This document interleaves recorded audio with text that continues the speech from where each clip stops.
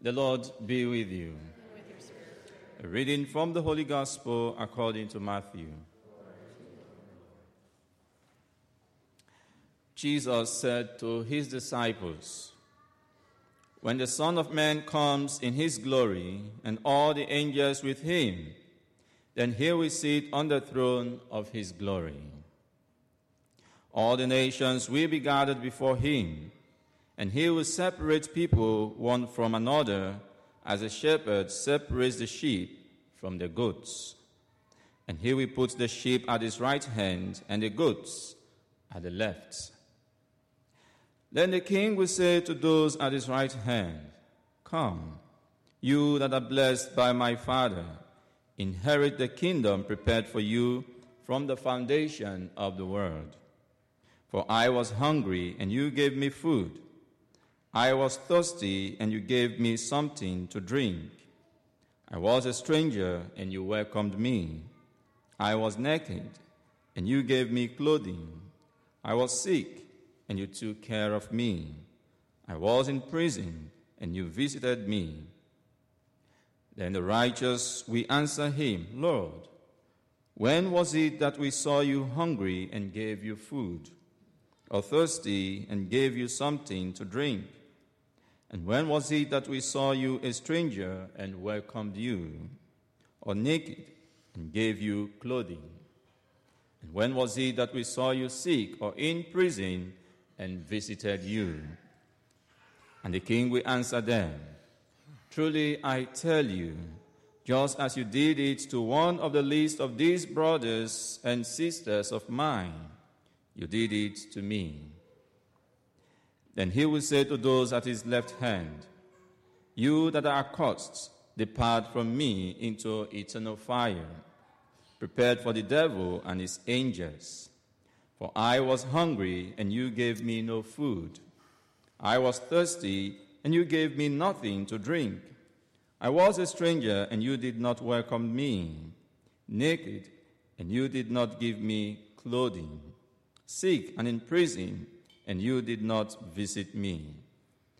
Then they also will answer, 'Lord, when was it that we saw you hungry or thirsty, or a stranger or naked, or sick or in prison, and did not take care of you?' Then he will answer them, 'Truly I tell you, just as you did not do it to one of the least of these, you did not do it to me.' And this we go away into eternal punishment, but the righteous into eternal life." The Gospel of the Lord. Praise to you, Lord Jesus Christ. Hallelujah, hallelujah, hallelujah, hallelujah, hallelujah, hallelujah.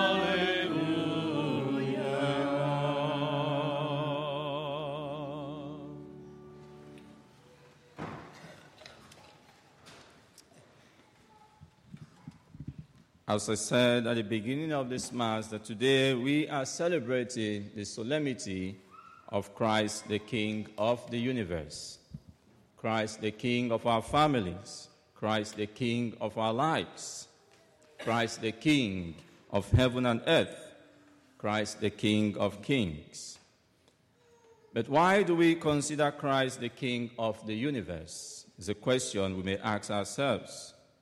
It is simply because of the kingship he inherited from his Father, a kingship that is related to self-giving love. And that is why we can only understand the kingship of Christ when we look at Christ among the poor. The first reading gives us an image of a king who loves and cares for his followers, and a king who is ready to lay down his life for his followers. And so God promises us through the prophet Ezekiel that he himself will be our shepherd, that he will care for us, and he will protect us, and he will rule over us with mercy and with compassion. And that is what the response or the responsorial psalm is all about, The Lord is my shepherd, therefore I shall lack nothing. The Lord is my king, therefore I shall lack nothing, because he will surely lead me to greener pasture.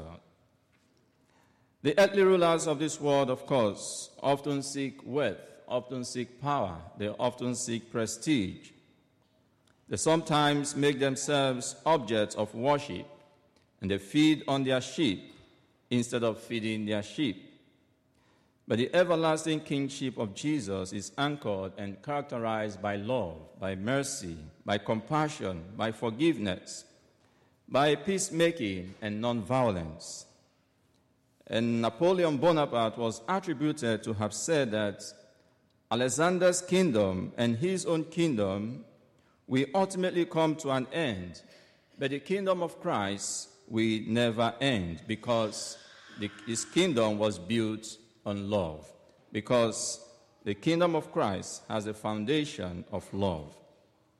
And Jesus, of course, proved himself the best king and leader by offering his life on the cross as the atoning sacrifice for our sins. So, my dear friends in Christ, as teachers, as principals, as parents, as grandparents, as supervisors in different companies, we all are shepherds in different ways. The question is, how are we tending the sheep that has been entrusted in our care?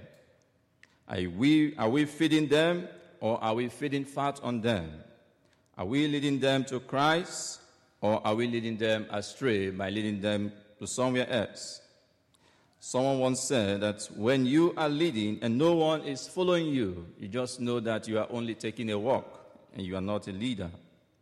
So as Christians, my dear people of God, we are all called to use our positions, to use our authority, to use the power that the Lord has given to us to serve others. We must be servants and not to be served.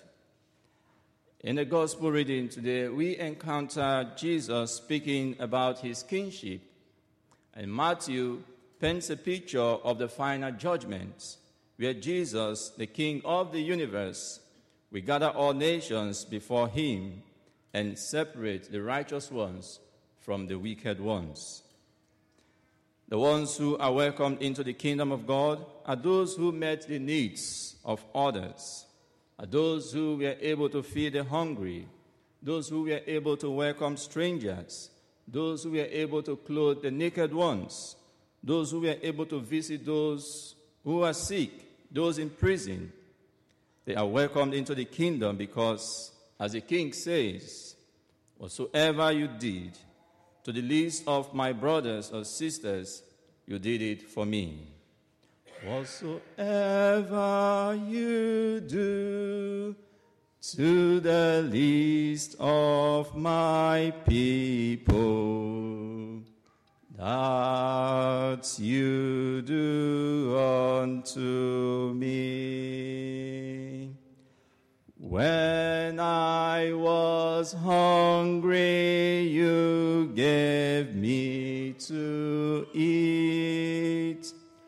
When I was thirsty, you gave me to drink. Now enter into the home of my Father. So we must therefore examine our relationship with the poor. We must therefore examine our relationship with the needy, because we shall all be judged at the end of time based on how much help we were able to render to them. I think at this point in time, I want to also acknowledge the efforts of members of St. Vincent de Paul and the good job that they are doing and the sacrifices that they are making, especially in our parish.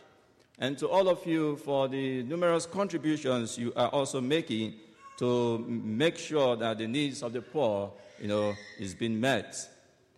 But we are also challenged on this day. Is it possible that God is calling us to be friends with the poor, to do more than we have been doing?